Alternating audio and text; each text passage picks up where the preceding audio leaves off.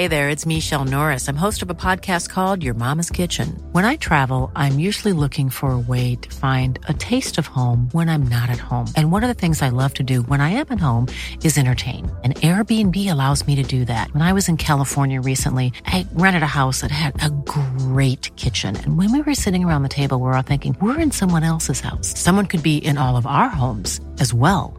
If you have a home, but you're not always at home, you have an Airbnb. Your home might be worth more than you think. Find out how much at airbnb.com/host. When you're ready to pop the question, the last thing you want to do is second-guess the ring. At BlueNile.com, you can design a one-of-a-kind ring with the ease and convenience of shopping online. Choose your diamond and setting. When you find the one, you'll get it delivered right to your door. Go to BlueNile.com and use promo code LISTEN to get $50 off your purchase of $500 or more. That's code LISTEN at BlueNile.com for $50 off your purchase. BlueNile.com, code LISTEN. Welcome to Talking Business, a podcast produced in Melbourne, Australia. The podcast is available on the Acast app, the Apple Podcast Store, or wherever you go to get your podcasts. Or you can get it at the Business Acumen website at www.businessacumen.biz. I am Leon Gettler. My job is to review and monitor the week's news in business, finance and economics. I bring it all to you every week. This is episode number 7 in our series for 2019, and today's date is Friday, March the 15th. First, I'll be talking to Simon Madder, the CEO of Prime Financial, and he'll share some interesting insights on the opportunities for smaller financial services firms in the wake of the Royal Commission, which has the banks retreating from the wealth management space. And I'll be talking to CommSec economist Craig James about what to expect from the market in the week ahead. But now, let's talk to Simon Madder. Simon Madder, what impact is the Hayne Royal Commission having on the financial services sector? Look, I think at its simplest form, it's shining a light on some practices that were no doubt fairly questionable, and it's making it very clear that putting the client first and making sure that advice that's in their best interest is the first and only thing that should be considered. And Burrow's furniture is built for the way you live. From ensuring easy assembly and disassembly to honoring highly requested new colors for their award-winning seating, they always have their customers in mind. Their modular seating is made out of durable materials to last and grow with you. And with Burrow, you always get fast, free shipping. Get up to 60% off during Burrow's Memorial Day sale at burrow.com/ACAST. That's burrow.com/ACAST. burrow.com/ACAST. Hey folks, I'm Mark Maron from the WTF Podcast, and this episode is brought to you by Kleenex Ultra Soft Tissues, your ally to help tackle your allergy symptoms this season. I love the change of seasons, but nobody loves pollen and all those other things floating in the air that make you sneeze during this nice weather. Kleenex Ultra Soft Tissues are hypoallergenic and allergist approved, so fight back against watery eyes and runny noses without worrying about irritating your skin. For this allergy season, grab Kleenex and face allergies head on. And I think that, if you kind of expand it out, there's a few other things that are happening around educational standards and making sure that the most qualified people are giving that advice that's in the best interest of clients is going to make sure that clients are well protected for the future. So I think across the education, the separation of product and making sure the best interest duties are focused on can only be a good thing for the client. Nonetheless, it is having an impact on the industry, isn't it? Yeah, I think it is having an impact on the industry. I think, if you look over the last probably 10 years, there's been various, whether you call them inquiries or moments between changes in legislation, whatever it might be, where everyone's just accepted that there needs to be better advice. And I think that longer term, and I'm hoping that through this inquiry it continues to occur, longer term, the real separation of the product and making sure that clients and the advice that they get is put at the forefront. So yeah, it's impacting the industry, whether it's a large institution, whether it's more probably what's considered, I guess, independent, albeit you've got to be very careful about the use of that term, but call it non-bank owned advisory firms. Yeah, absolutely, it's having an impact. And, rightly, clients are asking more questions, and that can probably only be a good thing, I would have thought. It would mean, though, that every financial services firm would need to double-check their procedures, wouldn't they? Absolutely, yeah, completely. I think that when you're giving advice to clients, you've got to make sure that you've got a reasonable basis for that, and you've got to make sure you have the technology that can track that you're actually delivering the service standards that you are promising to clients, be that reviews, be that the basis of the advice, how you collect the data, how you store data. All of those aspects play into it. And so I think, everything from conflicts about how you go about thinking about giving the advice to the clients, how you actually collect the data and then deliver that advice. I think everything has been brought into question, and rightly so. Right. I mean, I wasn't too surprised by some of the findings of the Royal Commission, although some of them were very, very striking. What was your response? Look, I think when anything like this is occurring, that you actively question your own procedures, your own processes that you're going through. And I think, from a board level all the way through management and then to the advisory level, you're checking and you're double checking that you're being as good as you can be around those things. Look, I think that, and I'm careful about how you state these sort of things, but the perceived or actual mis-selling of products to people, and whether that be on the banking front or the superannuation side of things around how SMSFs might have been promoted to people, I think those are some of the things that are quite, I won't say surprising, because you'd anticipate that there would be some things that haven't probably been done as well as they could have been. But that's been quite an obvious standout, I think, through that process. That, again, it goes back to where I started the conversation when you asked me the first question.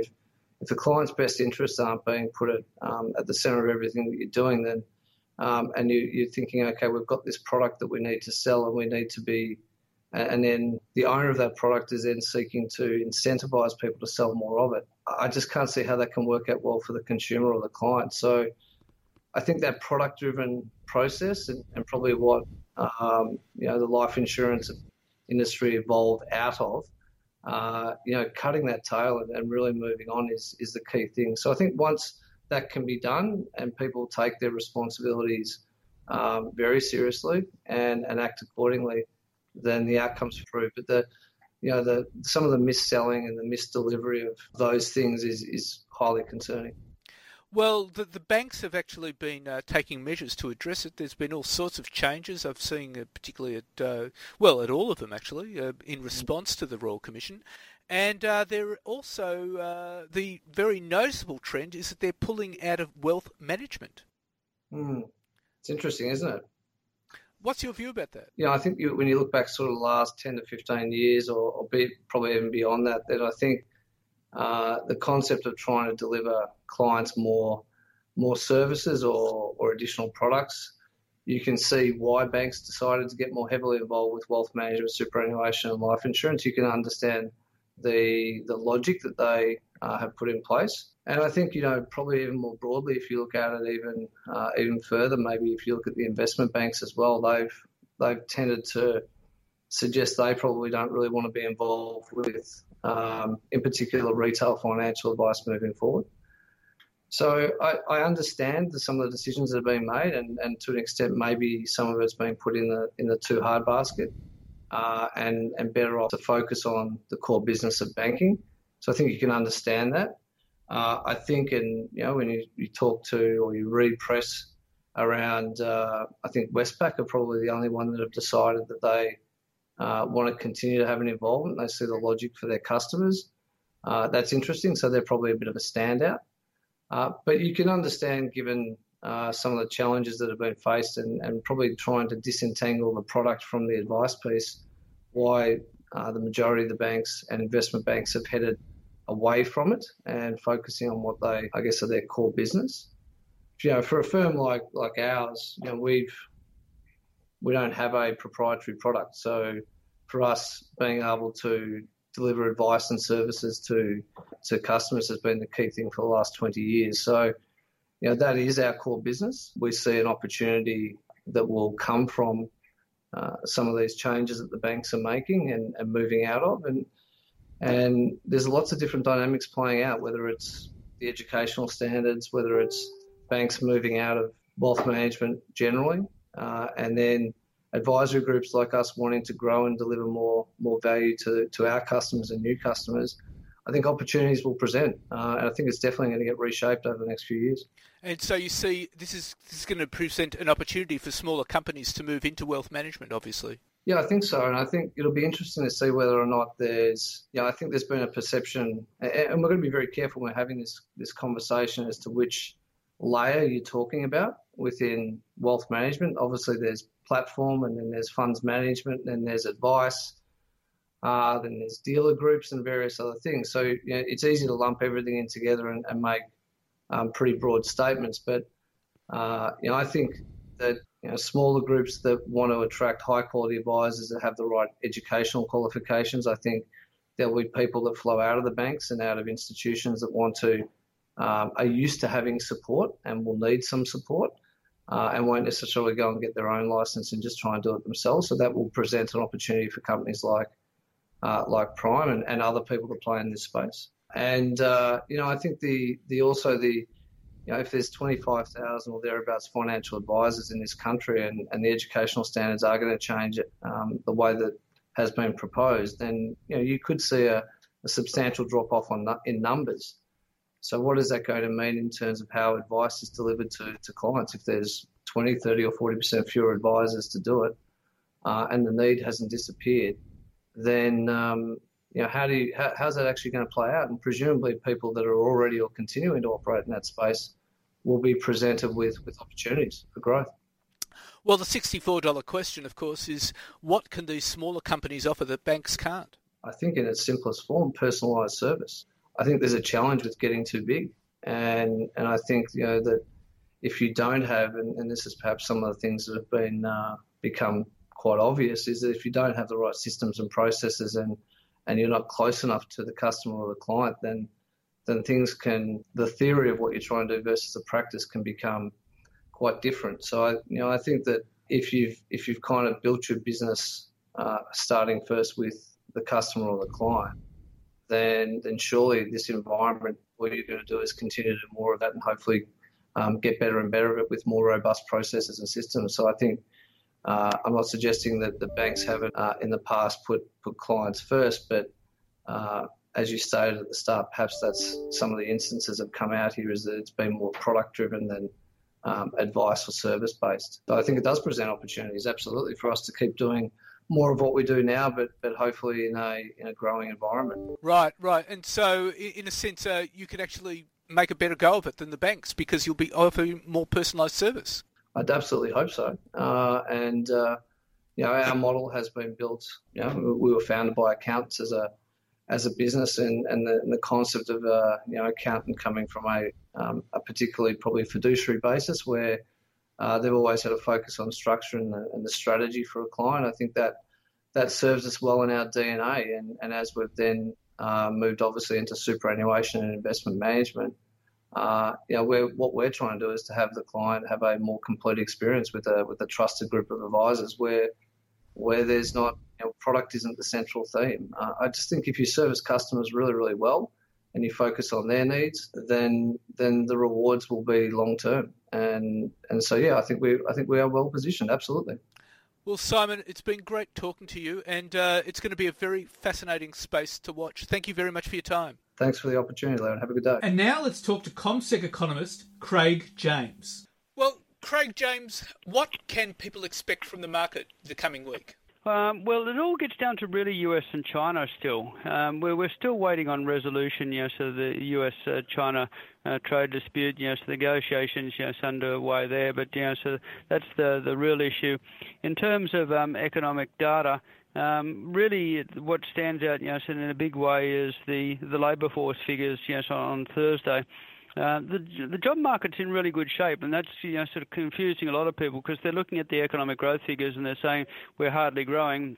And then you look at the employment figures, and it shows that we've got an unemployment rate at a 7.5-year low of 5%. In fact, in New South Wales, we've got the lowest unemployment rate that we've ever seen in the monthly series. You have to go back to the early 1970s to see something like 3.9%. So we've got the job market in pretty good shape, and we expect it to remain in good shape. We're looking for a 15,000 gain in terms of jobs, sort of over the month of February. So the job market's still in good shape. Yes, one way or another, we're going to have to get a resolution, sort of the issue about so which one is correct. Is it the GDP figures, or is it the economic GDP figures, or is it the employment figures? And it seemed that last week's retail figures also showed that retail had slumped quite profoundly in New South Wales and Victoria, where there was good job growth. Yeah, it's an interesting one. Sort of we look at the retail trade figures, and when you look at the headline retail trade, it looks as though consumers are hardly spending. There is another component of that retail sales, and that basically is dealing with the large retailers. So retail sales works on a survey. We do know that each and every month the big retailers and the chains are always surveyed. And what that showed is for the latest month, the big retailers and chains showed retail sales growth of 0.4%. So that would suggest that there's not a problem at all, that people are getting jobs, people are spending, but the headline retail sales is showing another description. So we have got these disagreements, if you like, between the economic data that's happening around Australia at the moment, whether you look at sort of spending levels, whether you look at employment, and whether you look at broader measures of economic growth. In fact, so there's one area of the economy that looks as though it's going gangbusters at the moment. And that's the export data. It's showing that we've got significant growth in exports right the way across the globe. It's not just China. It's not just Japan. We've got 73 countries across the globe where Australia is recording double-digit export growth. If our economy was stalling in sort of big way, we wouldn't be seeing to that degree of strength in terms of exports. So why wouldn't that be showing up in the GDP numbers? Well, I think what we're seeing is, so exports, are doing, sort of okay, but, sort of imports are also rising at the same time. So the GDP figures work on net exports less imports. And if imports, sort of rising, due to the fact that we've got an infrastructure boom, sort of here in Australia. Clearly, we need to bring in, sort of new equipment for that infrastructure boom. If we're building, sort of railroads, tramways, tunnels, and the like, clearly you need the equipment that's being brought in. So that may be, sort of one issue at the moment.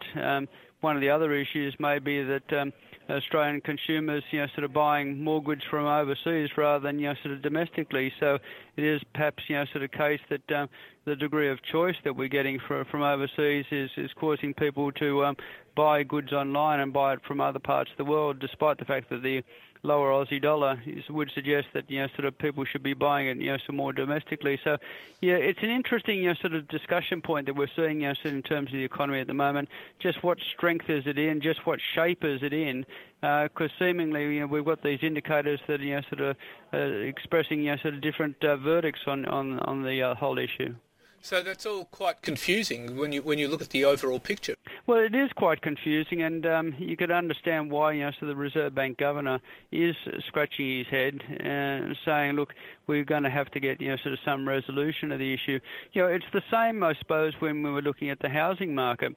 Sydney and Melbourne home prices are easing, and that's quite understandable given the fact that they basically rose significantly, some more than sort of other capital cities. Now they're coming back to earth with more supply on the market.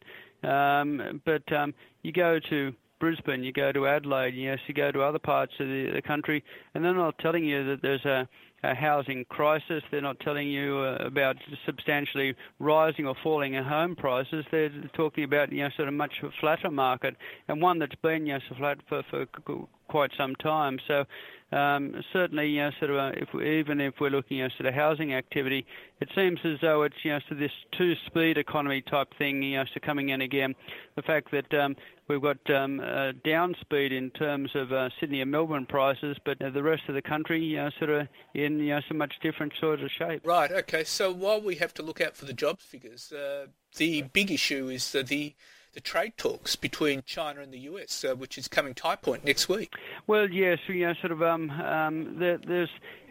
positive noises, and we're hearing these positive noises, but you just wonder whether investors are just starting to get a little bit exasperated by the whole situation. I suppose what we've got to understand is that this is a very complicated set of negotiations that are underway, and perhaps we're thinking that sort of something like this will be solved very, very quickly, but this is some issues that sort of been not just around for years, but around for decades, and we're getting sort of progress so coming through. Certainly, we do know that in terms of the positive noises coming out, but it's the question is whether the US and China want a full, complete deal, or whether they'd be happy with sort of partial issues sort of get resolved, and that's the issue, I suppose. We know that when the United States walked away from the talks with North Korea, that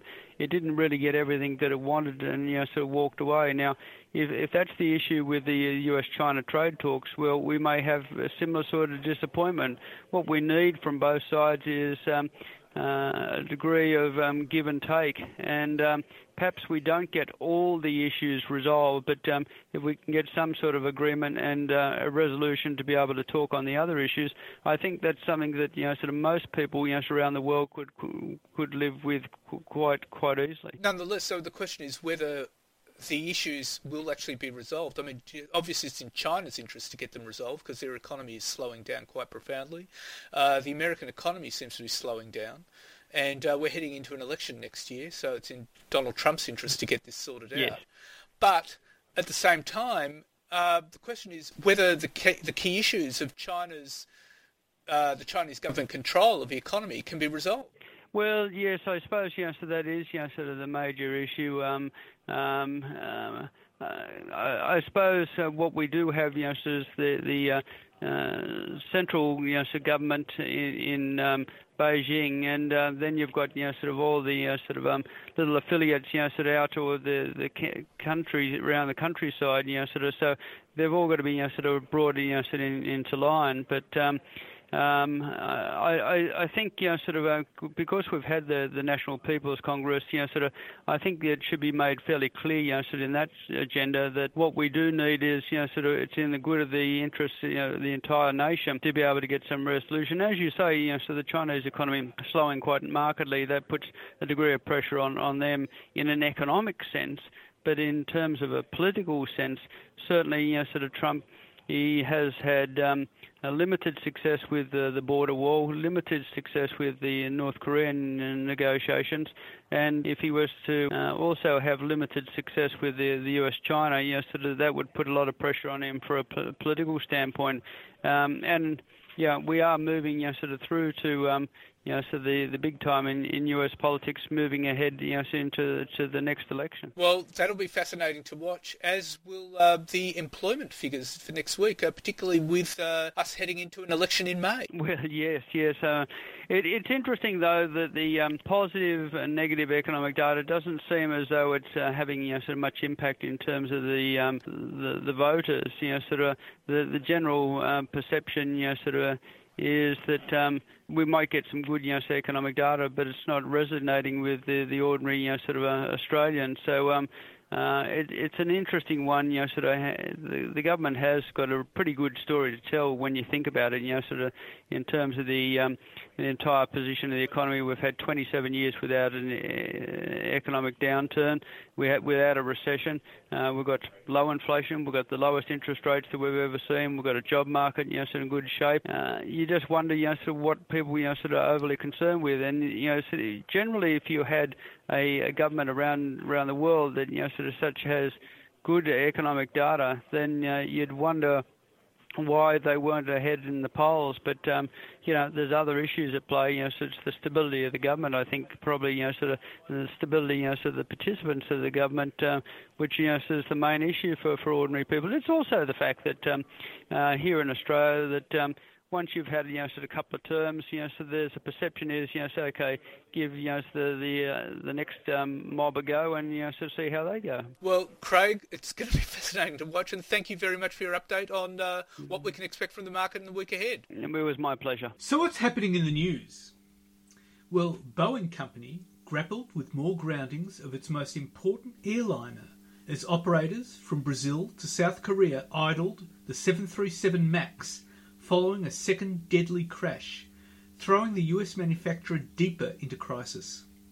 The fallout from the crash has weighed on Boeing stock and the share market, with questions swirling around the future of the newest version of its 737 family, a cash cow that generates almost a third of the company's operating profit. After China became the first major market on Monday to halt takeoffs and landings of Boeing's latest single-aisle model, flight halts quickly cascaded around the globe. Singapore barred all 737 MAX service in and out of the city-state, a move that was followed by Australia and Malaysia. The UK said it would halt flights for the 737 MAX, and other European countries followed suit. Europe's aviation regulator prepared a similar action as the region joins a global rebuke of the US manufacturer's most important plane. The suspensions have put about a third of the 350-strong global fleet out of action. The bans in Singapore and Australia mean that the newest version of Boeing's best-selling model is now blocked from a key long-distance travel destination, as well as Singapore's Changi, Asia's second biggest international airport and a popular transit hub. And Prime Minister Theresa May's EU withdrawal deal has been rejected by MPs for a second time, throwing her Brexit strategy into further confusion. MPs voted down her deal by 391 to 242, a smaller defeat than when they rejected it in January. The PM said MPs will now get a vote on whether the UK should leave without a deal on the 29th of March, and, if that fails, on whether Brexit should be delayed. That's the most likely outcome. She had earlier warned MPs that if they did not back her improved deal, they risked no Brexit at all. But she failed to convince enough of them that concessions she had agreed at the last minute with the EU were legally binding changes they had demanded when they rejected the deal by 230 votes in January. Northern Ireland's Democratic Unionist Party, which keeps a government in power, voted against the deal, along with Brexiteer Conservative backbenchers. And the latest NAB business survey found there had been a broad-based decline in conditions, with key forward-looking indicators pointing to ongoing weakness. Business operating conditions in Australia have materially deteriorated in early 2019, posing downside risks for investment, hiring and broader economic growth in the period ahead, according to the National Australia Bank's Business Confidence Survey for February. The NAB's Conditions Index fell 3 points to 4 during the month, dragged lower by weakening views towards profitability and trading conditions. The separate Business Confidence Index also slipped by 2 points to 2, leaving it at the lowest level since January 2016. At the same time, consumer confidence is tanking, according to 2 opinion polls. The ANZ Roy Morgan Consumer Confidence Index tanked 4.8%, leaving it at the lowest level since late 2017. Sentiment towards family finances with views on current conditions and those in the year ahead slid 2.9% and 5.4% respectively, and views on current economic conditions tanked by 7.9%, while sentiment towards the economy looking 5 years ahead fell by a smaller but equally ugly 5.4%. And the Westpac MI index slumped 4.8% to 98.8, leaving it at the lowest level since September 2017. The main reasons cited were the December quarter accounts, which had Australia's economic growth slowing to a 1% annual pace over the second half of 2018, widely described as a per capita recession in media coverage, and the housing market downturn. And home lending is down by more than 20% in the last year, the biggest annual decline since 2008.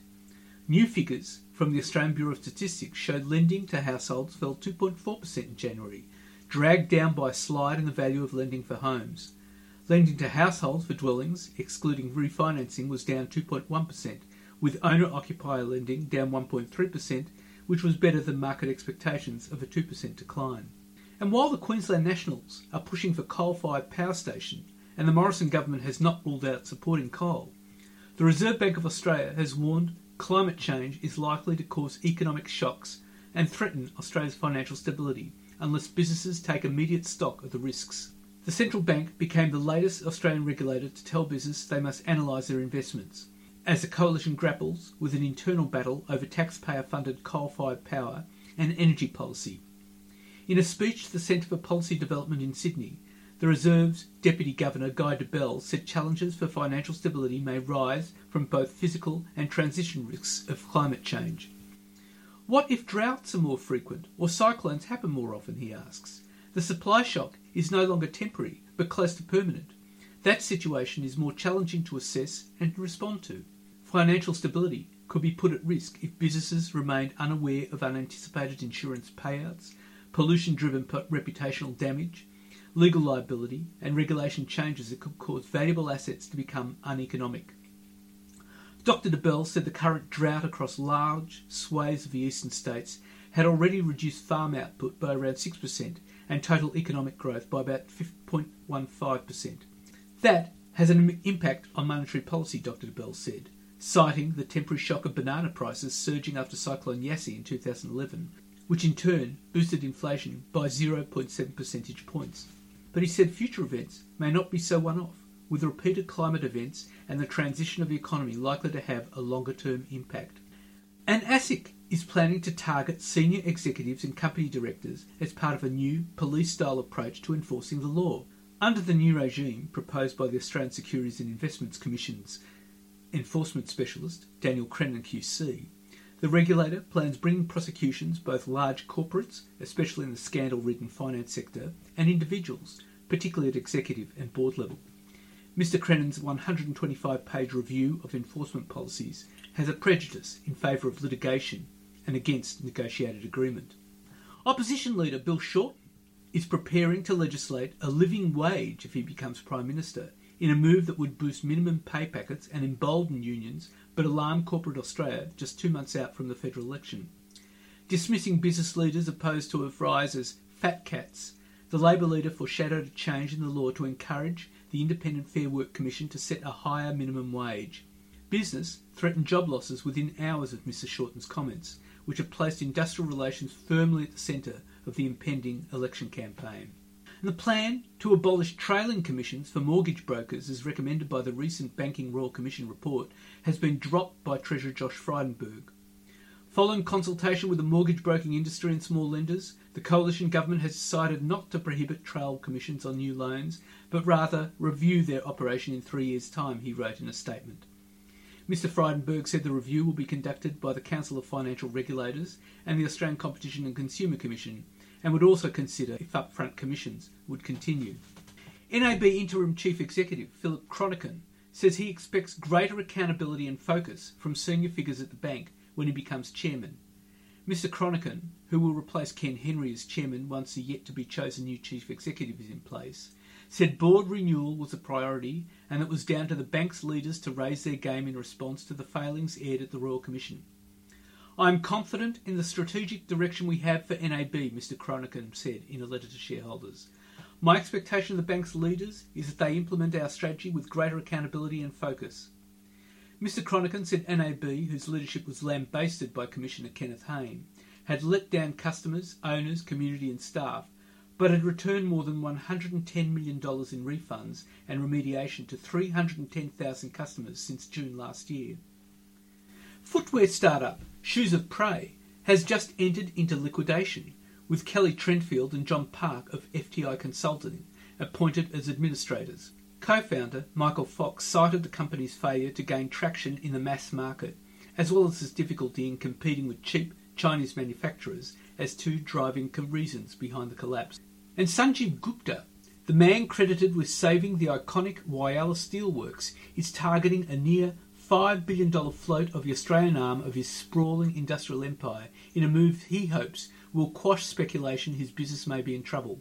Mr. Gupta said an initial public offering of the Australian business would show his companies can work under governance rules, being listed would bring transparency, and shows our model is successful. He added, being a listed company would also mean the discipline of publishing accounts as well as giving us a currency and market value which will allow us to do other things. The Whyalla plant became a totem of Australian industry in the carbon tax debate, after then opposition leader Tony Abbott said the town would be wiped out by the Gillard government's planned carbon tax in 2011, and Trade Minister Craig Emerson responded in song. The Whyalla Steelworks owner Arium went into administration in April 2016 owing creditors about $2 billion and remained in limbo for over a year before being sold to Mr Gupta's Gupta Family Group Alliance in 2017. Then South Australian Premier Jay Weatherill said the sale was a great victory for Whyalla and an extraordinary victory for South Australia. Arium provided about 3,000 jobs in Whyalla, a town of 22,000 people, when it went into administration, and its revival was heralded across the political spectrum. The New York hedge fund, Manikay Partners, has doubled down on its call for the board of accounting software company MYOB to reconsider a takeover offer from vaunted private equity firm KKR, demanding the company provide it with key documents related to the bid.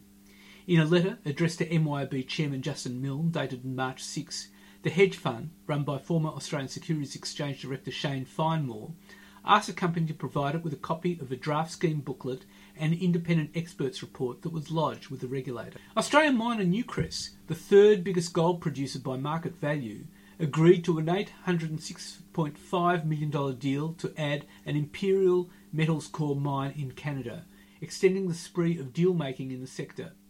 Melbourne-based Newcrest, which is currently focused on mines in Australia, Indonesia and Papua New Guinea, will acquire a 70% joint venture interest in the Red Chris copper and gold mine in British Columbia and become the operator of the site, the producer said. The mine, on the northern edge of the Skeena Mountains, about 1,700 kilometres north of Vancouver, gives Newcrest a producing asset in North America and has significant development opportunities, the company said. And flooding in northwestern Queensland has meant the loss of as many as 52,875 cattle for the country's largest beef producer, the Australian Agricultural Company.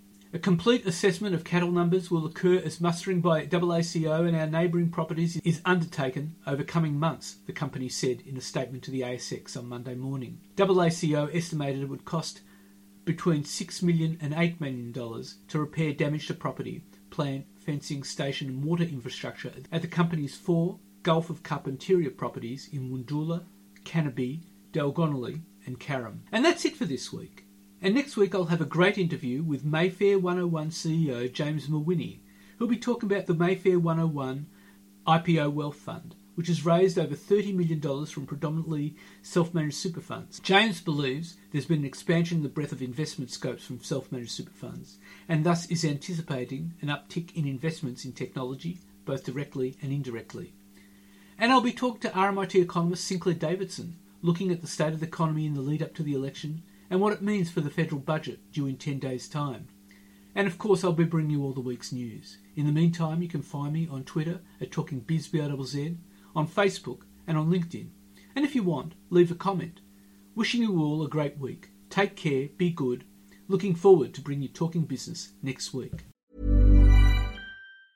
Hi, I'm Daniel, founder of Pretty Litter. Did you know cats tend to hide symptoms of sickness and pain? I learned this the hard way after losing my cat, Gingy. So I created Pretty Litter, a health monitoring litter that helps detect early signs of illness by changing colors, saving you money and potentially your cat's life. Pretty Litter is veterinarian developed, and it's the easiest way to keep tabs on your fur baby's health right at home. Go to prettylitter.com and use code ACAST for 20% off your first order and a free cat toy. Terms and conditions apply. See site for details. Even when we're on a budget, we still deserve nice things. Quince is a place to scoop up stunning high-end goods for 50 to 80% less than similar brands. They have buttery soft cashmere sweaters starting at $50, luxurious Italian leather bags, and so much more. Plus, Quince only works with factories that use safe, ethical, and responsible manufacturing. Get the high-end goods you'll love without the high price tag with Quince. Go to quince.com/style for free shipping and 365-day returns.